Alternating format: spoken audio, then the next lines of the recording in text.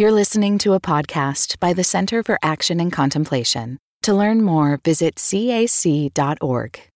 Hey everybody, Jackie Lewis here. Welcome to this second season of Love, Period. This season we're focusing our conversations on my new book, Fierce Love, a bold path to ferocious courage and rule-breaking kindness that can heal the world. Each of my friends will be helping me to think about the themes in each chapter, 9 practical practices that can help us love ourselves, love our posse, and then love the world into healing. It all starts with you, and we're going to give you practical tips to make these practices a part of your life. Today's episode is inspired by the 8th chapter of my book, Fierce Love. Find joy purposefully. It is the water of life. I asked my friend Elisa Sharon Harper to join us today. She is the president and founder of Freedom Road, a consulting program that's designed to change the story on American life. She and I are both fellows at Auburn Seminary and have a similar journey about faith and transition. Joy sustains the work we do. Lisa Sharon Harper. Many of us love to say all your names. How are you today? I'm good. I'm wrapped in like a new scarf that I have that is huge, and it makes me feel like a burrito. But all wrapped up in the heavenly goodness and just contained. I need to be contained right now because my world is literally like yours, going in a million different directions. Yeah. So that breath, and then also my tea. I'm and your good. blankie. I'm good. You got your And kiki. Yes. Did you call your blanket a kiki when you were little? Did you have a nickname for your blanket? No, I didn't actually. I think we called it my blankie. That was my blankie. Not a kiki. I never heard that one, but you know what? That sounds like you. It does. My goddaughter, cute. Morgan, who's now is like 30-something, used to call her blanket a kiki. And my little granddaughter, Ophelia, calls hers simply B. Her blanket is her B.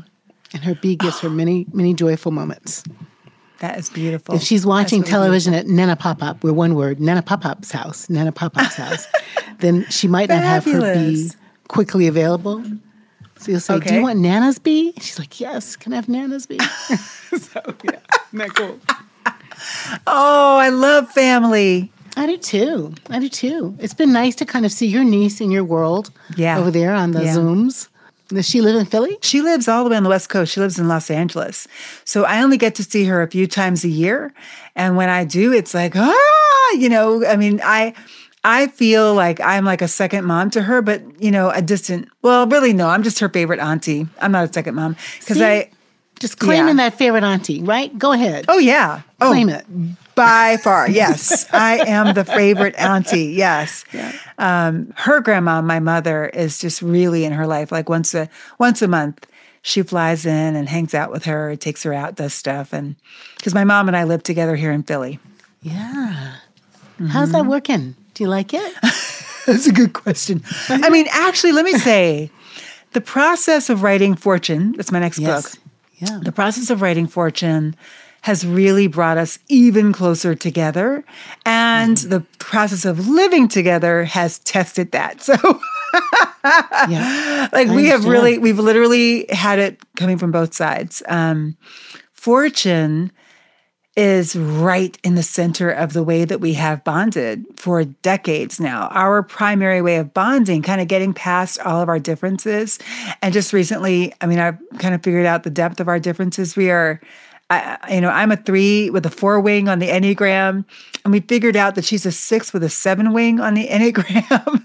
And basically what that means is that, she can be a fearful person. She can actually, do the dark scenario thing where she's kind of living in her dark scenarios. Mm-hmm. And I'm not. I'm like one of those people who kind of charges. I just charge forward, and it's the rush of charging that gets me past any fear. And I do have fear. It's not like I don't have fear. All of us do. Mm-hmm. But I kind of just charge forward and I get the thing done. Like for me, it's about getting it done.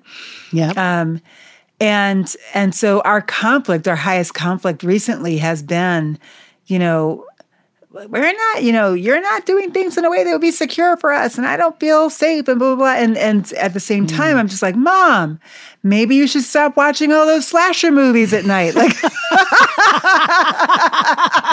maybe you shouldn't be going to sleep with Stephen King. Like, you know what I mean? Like, that's so funny. Perhaps one should not scare oneself. That could be good. Yes. I mean, there's enough to be afraid of just in our own freaking neighborhood. You don't need to actually add to it at night before you go to sleep. So, you know what I mean?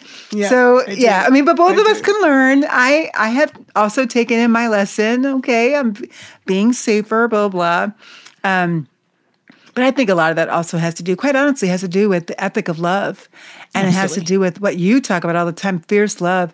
Yeah. I really do believe that as I love my neighbors, and including the neighbors on the street who sell the drugs, as I love them, get to know them, their names, pay them for things that they do for me in our household, that I will create a bond that is stronger than security. You know what I mean? It's stronger so good, because Lisa. It is real. I believe that. Me too. That's been my experience in the year that we've literally been here a year now. Wow. 1 year and 1 week this week. And so, and that's been my experience. I love that. And I'm sticking to it. I love that. I think that's right. I mean, there is something about begetting what we put in the world. Yes. We beget love if we love. We beget safety if we feel safe. I really think you're right about that. Ooh. I hope that doesn't sound too woo-woo, y'all listening, but this we create our own ecosystem, I think, is what I hear you saying, that I agree with. We do. Really strongly. Well, I think what it is here it is in its essence. I believe that as you move in the world according to your ethic, whatever that ethic is, others rise to that ethic. Yep. So if you have an ethic of fear and you then operate out of fear, and your ethic of fear drives you to try to dominate others, you then will be surrounded by people who dominate. And you will have people trying to dominate you because you have put out into the world an ethic of domination. But if you put into the world an ethic of love, meaning that in every interaction, the goal is to create a connection. In every interaction, the goal is to weave us back together, this ripped apart world. That's the goal. Right. Then others will be blessed by that and they will lean in and they will too. Now, there are the crazies. I know this is true. There are the people who are just antisocial people and, the people who the slasher movies are made about. But I don't think that that's going to be the majority. And they are out there, right? But that's not the majority of people. And not by far. And even them, quite honestly, even people who suffer from that mental illness, if they are human, and they are, then they have the capacity. They have the capacity, even if it's a blink, even if it's within a nanosecond, their heart can be reached. It can be. Yeah, it can be changed, yeah.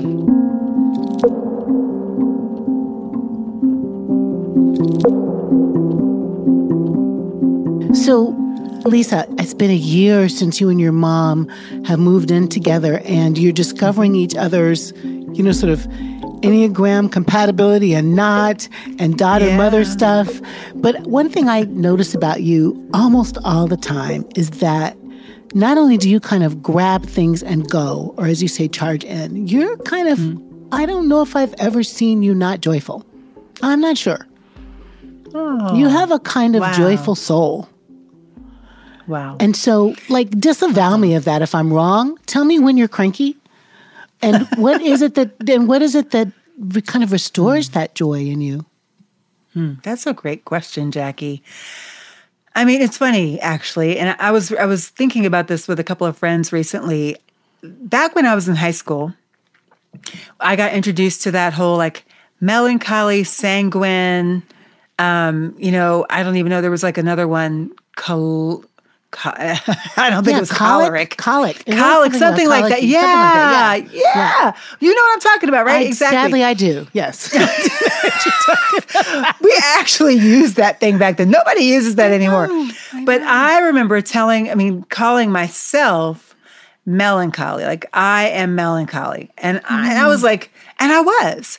But I think back now, I'm like, I'm not exactly sure when the shift happened. Probably, honestly, the shift probably happened around 2005. And there's a reason for that. I can go into that. But I'm not there anymore. And I would say that my normal baseline is joy. Mm-hmm. It's not happiness. I'm always happy, but it is joy. There's a sense of I'm well. I'm well. And, I get anxious about all kind of crap, like everybody else sometimes. But at the baseline, I'm okay. I'm good because I believe it really is I believe God's got my back. I do. I've seen it. I've seen it just one too many times to not believe that. And my mom is not that. My mom is not, that's not her baseline. Her baseline is melancholy or sanguine. Maybe it's sanguine, actually. Or sanguine. So I think that the difference for me has really been a process of owning myself. Like literally, that has been the process of going from melancholy to joy. And a lot of it has to do with that transition from being embedded in an evangelical community that was not just evangelical community, but it was really tight-knit. It was high control. And I was in it for a decade, actually, a decade. And when I got out of that, I had an amazing year in grad school.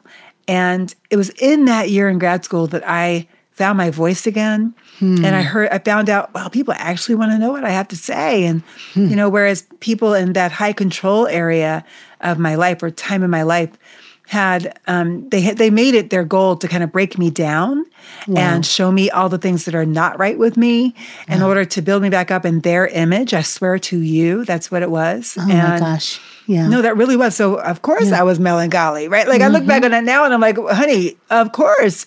A friend of mine said to me while I was in it, and she was in it too, but she said, Lisa, this is toxic for you. This is not good for you. And I wanting, like, ever the joiner, ever the person who wants to be accepted, ever the one who was really operating out of my own brokenness at the time and without the healing, right? Feeling always unwanted.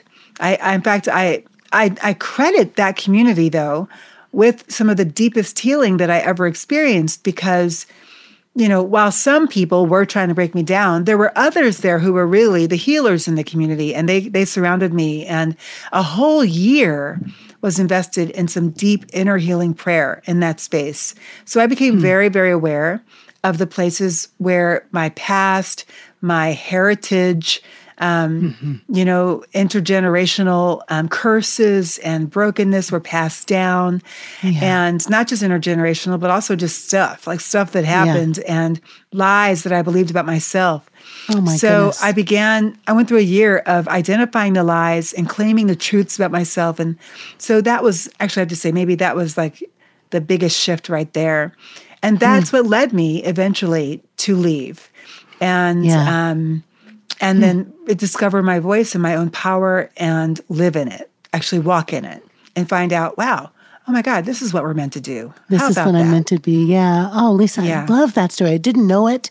And I'm so glad you told it. And I really deeply resonate with you making the connection between kind of truth, your true self, you're being in your truth, being honest, knowing what it is, letting go of the lies, and how that leads to joy, the space that you make in the world for yourself to be yourself is I think a joyful and resilient space. I write in my book, Fierce Love, something about joy and our superpowers. Do you remember? Remember when we went to that first Auburn? Were you there for that first retreat when we were all the Auburn fellows were telling bad stories on ourselves? Like this is. I was not. You were not there yet. I was there the second time. The second time around. Yeah, but tell me. I want to know. Well, it was so interesting. The exercise was something like, talk about a time when you really felt great about a success. I did that really well. Which I got to say, sometimes we as Christians or people of faith are discouraged from owning that power. Right. And then we also talked about, like, this is when I really screwed something up. I really got this wrong. And out of those two narratives, our friend Otis Moss III, named us. So you got named also by Otis. Yeah. But it stayed in my body, Lisa, as like, it's at the conjoining of my incredible gifts and my failures that my superpowers come. That they come in the space both of delicious goodness that I have, but also in the places where I'm broken. When I look keenly at it, I think there is superpower also, and that gives me joy.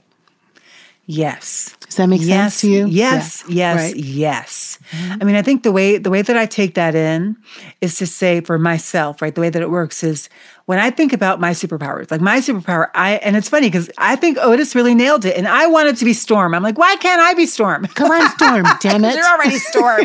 Darn it. I got there one retreat too late to be Storm. Yeah. But also, I'm just not Storm. I wish I was. I'm not. So, I mean, in some ways, some people might say that I am because I'm just like I'm a catalyst. You can change the weather. Yes, I can change the weather. Yes, Hello, somebody. But actually, the person he named me, everybody, like we all got our names, was Cecilia Reyes. And I was like, who's that? You know what I mean? But Cecilia Reyes is somebody who is a healer. That's who she is. And I think that really is my life vocation. I am a healer. My mom is a nurse. Healing. Like it kind of is passed down, and a registered nurse, but actually a nurse practitioner. And I because I went through such deep healing, when I look out at society, I am asking the question, how do we heal that? How do we repair that? As part of the reason why my book is actually, the subtitle, How Race Broke My Family and the World and How to Repair It All. I actually went to say how to heal it all, but they were like, well, repair sounds better. So anyway, I think that the space where that healing needed to be done in me, the healing that I needed. So it's actually the place of my brokenness, but not just my brokenness, my healing, where that meets the world's greatest needs. Yeah. Wow, that's where I show up. That's awesome. Reminds me of that Buechner definition about calling, right? Like when Frederick Buechner says, where the world's greatest needs and your greatest gifts meet is call, is vocation. And I'm sure someone's going to say, that's not exactly right, Jackie, but I'm paraphrasing there. No, that's exactly, that is right. That's right. Yeah. And Lisa, you said, I'm not happy all the time, but I'm joyful. Sometimes when I'm talking about joy, I go, look, y'all, don't get stuck on the difference between happiness and joy. Oh, because it got mansplained to me one time, and I just resisted it. But in this conversation, I'd love to know what you think of as happiness, like versus what you think of as joy. Tell me what you think. Yeah, that's a good question. I think for me, joy is the reservoir that I draw from at the well. Right? So the well of life and sustenance and creativity and spirit connection and communal, like for when my mom and I go at it, and we have gone at it like in recent days, joy is what brings me back, right? Joy is also hope. Joy is hope as well, right? Because you may not be joyful in that moment or happy, right, in that moment, but joy knows that there's a reservoir deep beneath the surface you can draw from. And it's always accessible, always. because that reservoir for me and in my faith tradition says that God is never, ever, ever not present. God is always present. God is always committed to me. Even when everything around me says, nope, God says, oh, yes. Yes. And so I hold on to that, oh, yes, I do. And that is what gives me joy. That's joy. You're this place where faith in the holy other, the holy within us also, right? The holy one that is God. You say holy within us, and I say, I mean, my theology is kind of, I'm taking that in and I'm considering that, but I actually do believe that God is other than us. And I mean, I get that right from the first page in the Bible, from the word likeness, right? And that means something. It really means a lot, actually. The reason why I fight for that is because that word likeness, we are made in the image and likeness of God. And actually, if you split the hair, it's really not saying we're like God. What it's really saying is we are like God, but we are not God. In other words, and I think that this is the principal sin, actually, of people of European descent through history, is that they have been striving to be God over all others, to be supreme. That's what white supremacy is all about. Yeah, Whiteness was created in order to create a supreme race in our nation that would be the ones to rule. That was the whole purpose of it.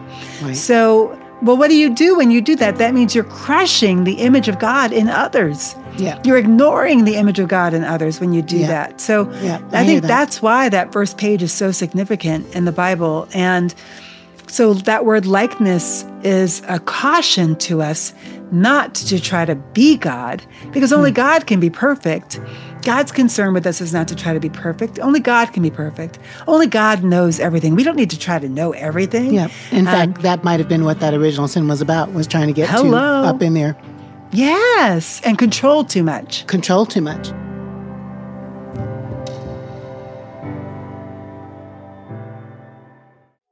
Is there life after doom? Explore the complexity of hope and grief at our upcoming event, Courage and Resilience, an online gathering with Brian McLaren. Unpack themes from Brian McLaren's new book, Life After Doom. Discover how to find courage, even when everything may feel hopeless. Join us live on May 17th at 10 a.m. Pacific Time. All those who register will have access to the recorded replay for 1 year. Register at cac.org/courage.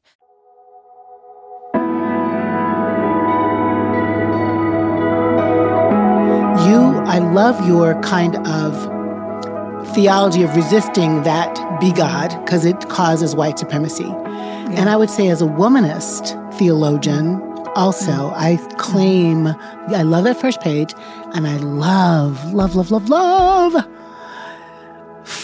John 4. Oh. In this place where you can tell the Johannine community is writing about, they're like, hello, Jewish people, you'll get this. God is love. Yeah. And everyone who tabernacles in love tabernacles in God, and God tabernacles in them. So I think about being a wandering people, right, across the desert. Yes. And there's no, where's God? Well, God's right here in the tabernacle. We got God. The temple's gone. Let's go. So this idea of then we become a tabernacle of the holy. So you're right, Lisa.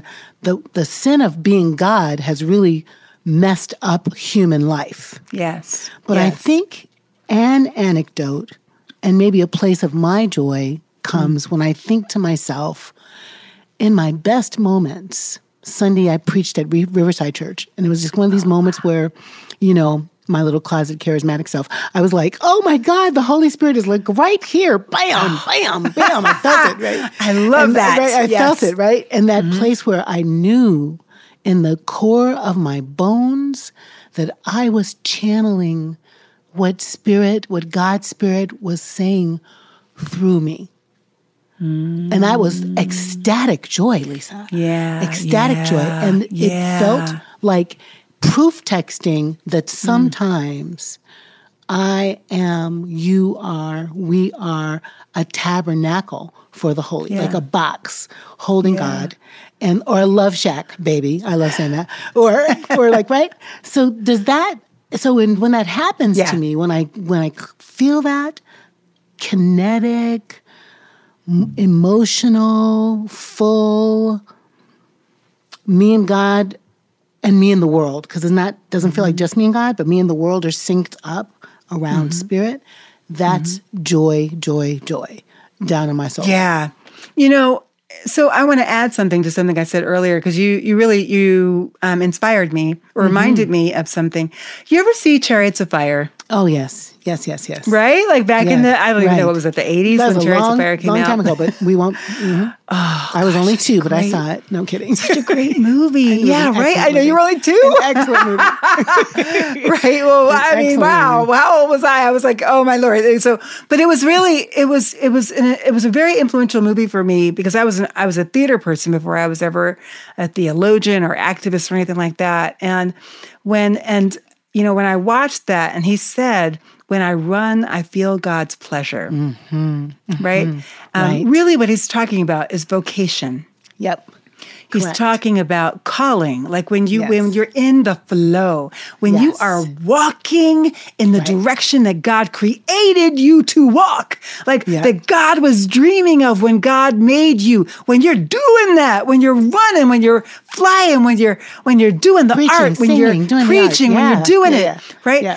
Wow, like that's when you feel God's pleasure. For me, that's when I'm in joy. And that's so I think I'm more in that space now than ever before, because I actually do feel like I'm right in the flow. Like I'm right in that place where God created me for this. And in order to get here, I had to say no to a lot. I had to say no to working for other people, doing stuff I loved, but doing stuff toward their vision, right? And God was calling me to start Freedom Road, and it took me 2 years to actually say yes to leaving the former thing.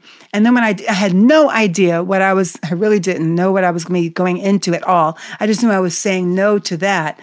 And then literally, like the day that I gave my final day's notice, my final day, like I told them what my final day would be, which was like 4 months from that point. That day, I got this is what I want to do. Oh, so what I found, and it's part of the faith thing, and is that when you walk forward, God really does shine light on the very next step. So it's been a faith journey, and at the same time, I really am living my best life. I'm doing it. I'm doing what I want to do, and what I was created to do. Yeah. Amen. Yeah. That's beautiful. One of the things that happened when I was dating the man who mansplained to me the joy was different than happiness, and I was like, okay, whatever. I believe gosh. you, but there was a way in which, I mean, Lisa, you and I are people of faith, and many of the people who listen to the podcast are going to be people of faith. Mm-hmm. But I think you know me well enough to know that I'm always trying to stretch out the good things that keep me sane into the world of people who don't necessarily have that, didn't have our upbringing, didn't have a chance to taste God that way, let's say. So I was thinking about joy as a feeling of freedom, of bounce back, of contentment. I love how when in Spanish contentada just sounds like better than contentment, but wonder, and a reservoir of goodness that makes you rock back and forth and hug yourself. That reservoir of goodness, or the reservoir of godness. That's good. Right? That's or the good. reservoir of love that you're describing when you know you're kind of in the bosom of that. Laying in it, right? In it somehow. That goodness, I think that feels like joy. And I would say that, I mean, here's the thing, is that when we encounter the things that try to steal joy, right? The mountains of life, the disappointments, the hurts from other people, the loss. I mean, life and another whole part of life is loss. Life is loss. Right. You are constantly losing people, things, opportunities. I mean, we lose our health over time, right? Like everything. So when you encounter that, I think that the thing that brings me back to the joy, even in the midst of that right, is especially when you're hurt by someone else, it's the empathy, it's the practices, the spiritual practices that I've learned over time that actually anchor me. I think they really do serve as an anchor. So it's the practice of prayer and being connected in my core self with spirit, with God. It's the practice of empathy for my enemy, for the one who has just messed with me. Yeah. Oh, You know what I mean? Yes, Who's just gotten all of my stuff. I do know what you mean. Yeah. It's the practice of letting go. Yeah. Surrender. Letting go of the things that are running from you, right? Or the people who are running from you. Or and I think also acceptance, because sometimes God, I believe this, sometimes God body blocks you from the stuff that you should have, that you think you should have.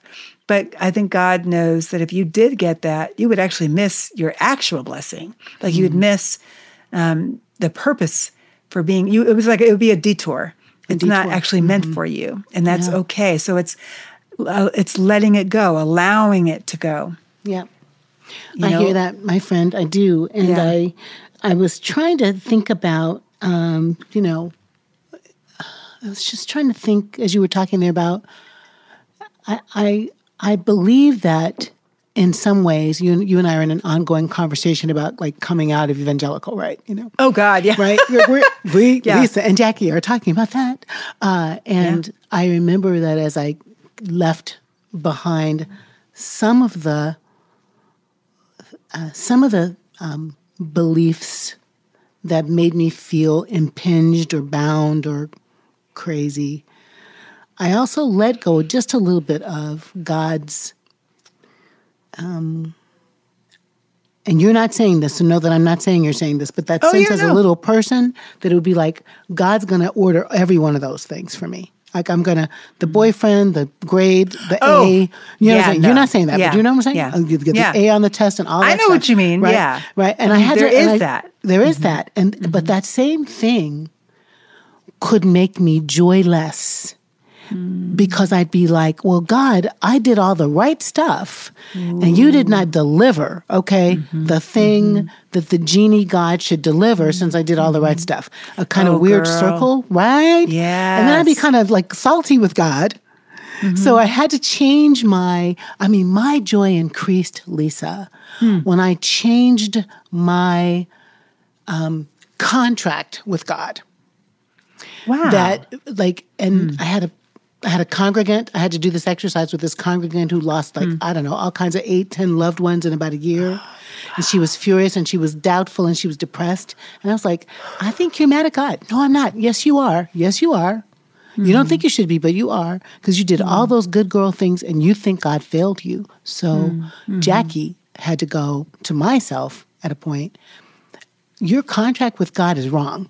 You think if you do all the good things, God's going to give you all the good things, and then you're going to have a joyful life. Instead, if you just walk with God more closely, you might not get any of the stuff you think you're supposed to have, but you will feel this holy presence bathing you, or this presence loving you, right? And that's been like, oh, well, that went crazy. The building burned down. It did burn down. A younger Jackie, Lisa, would have wondered what God was trying to say with that fire.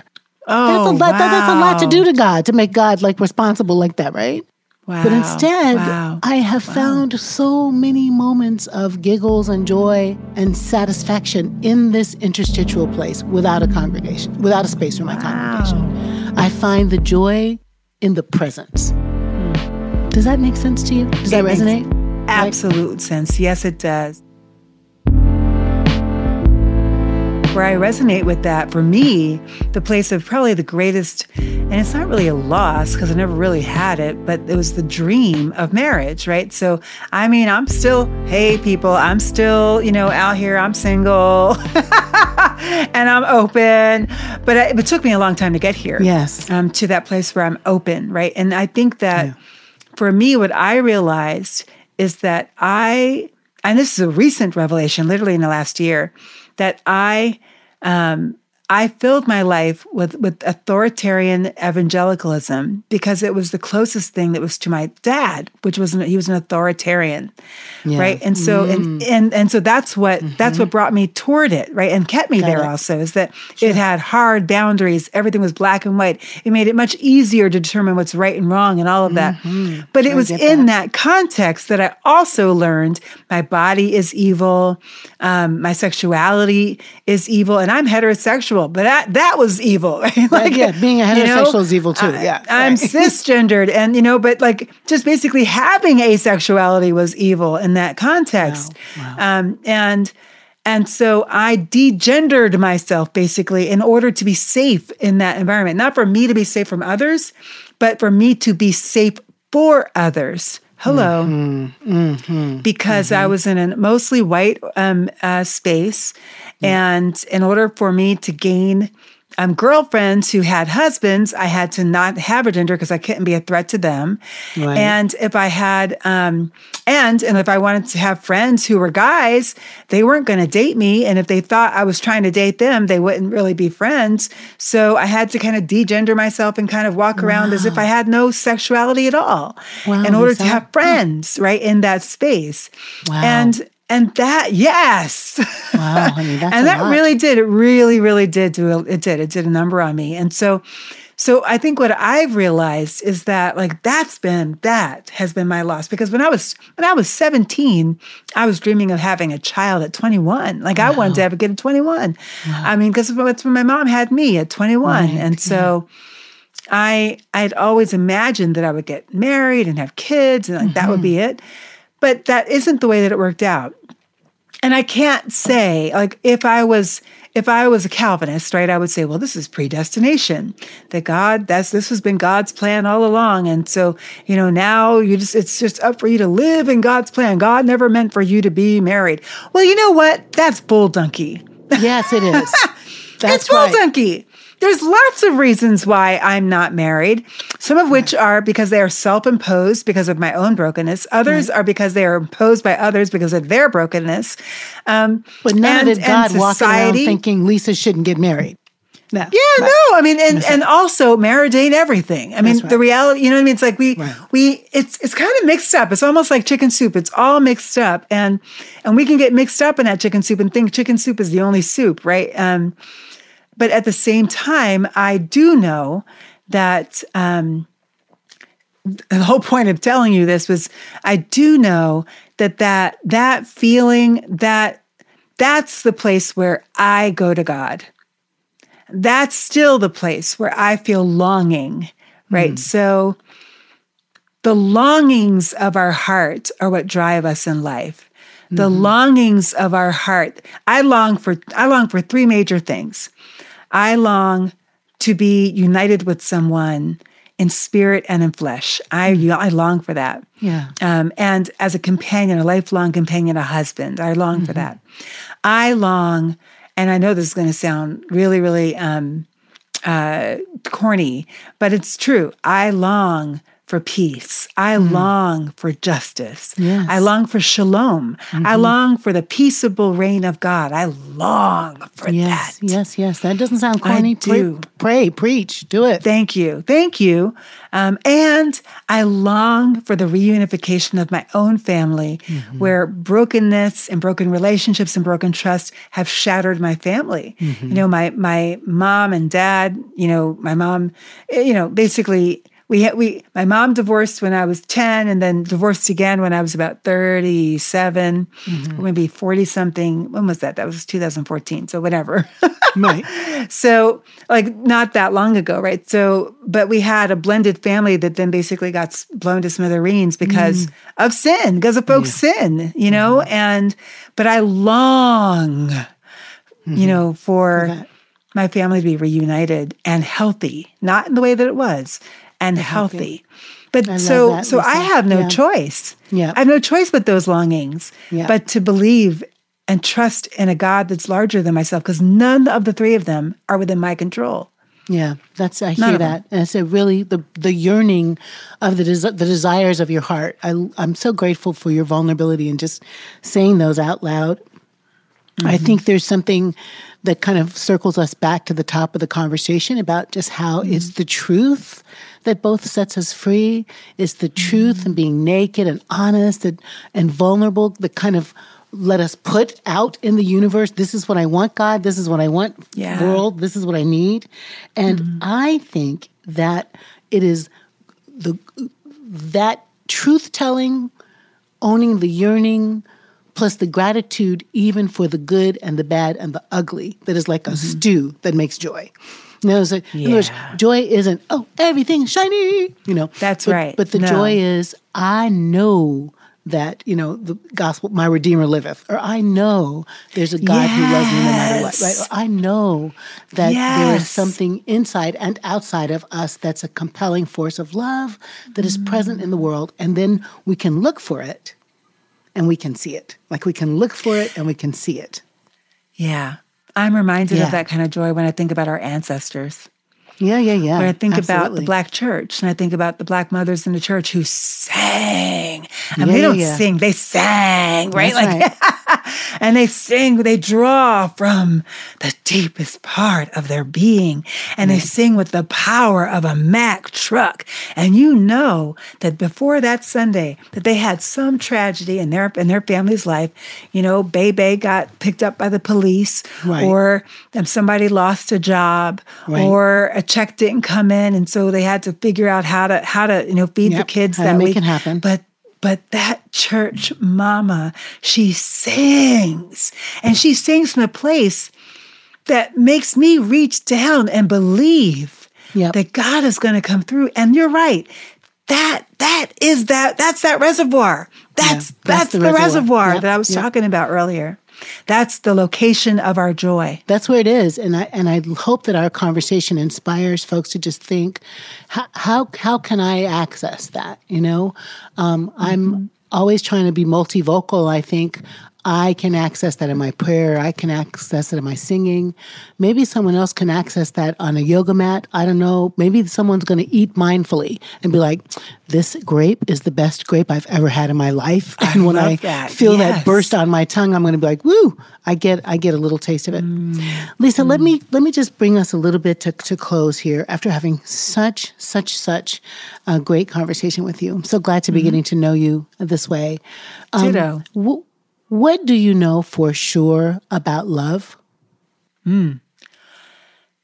What I know for sure about love is that love is more powerful than power. Ooh, that's good. Love is more powerful than power. Come on, everybody. Write that down. It's true. And when I say, it is true, when I say fierce love, what does that evoke in you?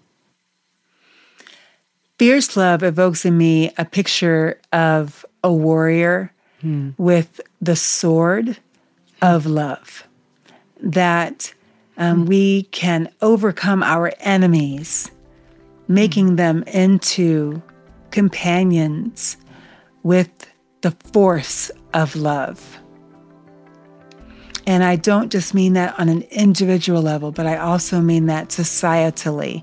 I mean that in the realm of the public square, that as we confront those who would rather see us dead, but I'll tell you what, I see it in the picture of myself standing there in the Emancipation Park in Charlottesville, Virginia, in 2017.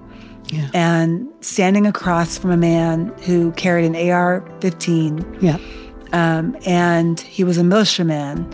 And I stood across from him like for a good hour, just singing and praying. And I finally looked at him at one point and I said to him, "Excuse me, come over here. Excuse me, can you come here for a second?" And he looked at me and he was like, not coming over. So instead I just said it loud. I said, "I want you to know something. I love you. I love you. We love you." And you know what he said? What did he say? He said, "I know. I love you too." Oh, wow. Can you believe that? Yeah, and wow. do you know what? Within 5 minutes, he wasn't there anymore. They took him off that line. But love is more powerful than power. And love is it's both our battle shield and our sword. Yeah. Beautiful, Lisa. Well, Lisa Sharon Harper, my friend of three names, I'm so grateful for this conversation with you and sending you every good wish for the fiercest love of all to keep you and guard you. Thank you. Rumi says, when you do things from your soul, you feel a river moving in you, a joy.